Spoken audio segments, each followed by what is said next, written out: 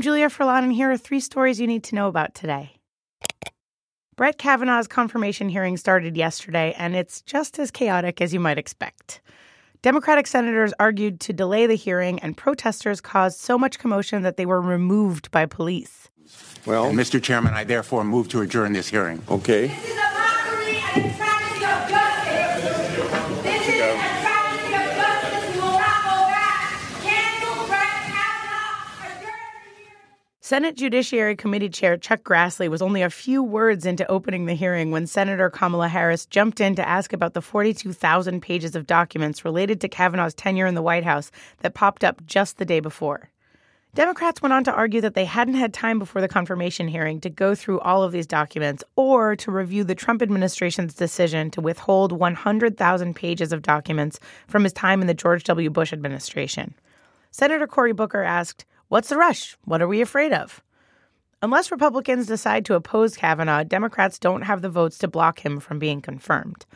The fight over documents has given Democrats an opportunity to argue for delays, but at the end of the day, it's up to Grassley to decide how to run the committee proceedings. Grassley seemed annoyed by all the chaos. He noted that Democrats praised him for his fair handling of Justice Neil Gorsuch's confirmation hearing last year. According to him, this is, quote, something I've never gone through before in 15 Supreme Court nominations. John McCain's Senate successor is his old colleague, Jon Kyl. The former senator will return to the Senate to fill the seat vacated by John McCain after his death in August. Arizona Governor Doug Ducey announced the decision yesterday, saying, quote, "There's no replacing Senator John McCain, but the law requires me to do it." Ducey is up for re-election this fall and is known for having political ambitions, so this decision was a crucial one for him. How could he avoid angering competing sides within the Republican Party, those loyal to McCain and those loyal to Trump? Cue Jon Kyl. He was really great friends with McCain, but he also has a good relationship with President Trump's administration. One strategist who works on Senate campaigns called it literally perfect. One former Trump White House official called the choice smart and safe. In a press conference accepting the position, Kyl said that he would serve through at least this session of Congress. He also insisted that he would not be seeking re-election for this or any position of public office. I'm accepting this appointment to fill the seat vacated by the passing of my dear friend because of my sense of duty to the state I love and the institution of the Senate in which I served for 18 years, and because the governor asked for my help, and because I'm putting my country first, just as this seat's previous occupant did every single day for more than 30 years. The head of USA Gymnastics resigned amid continuing fallout from the Larry Nassar sex abuse scandal.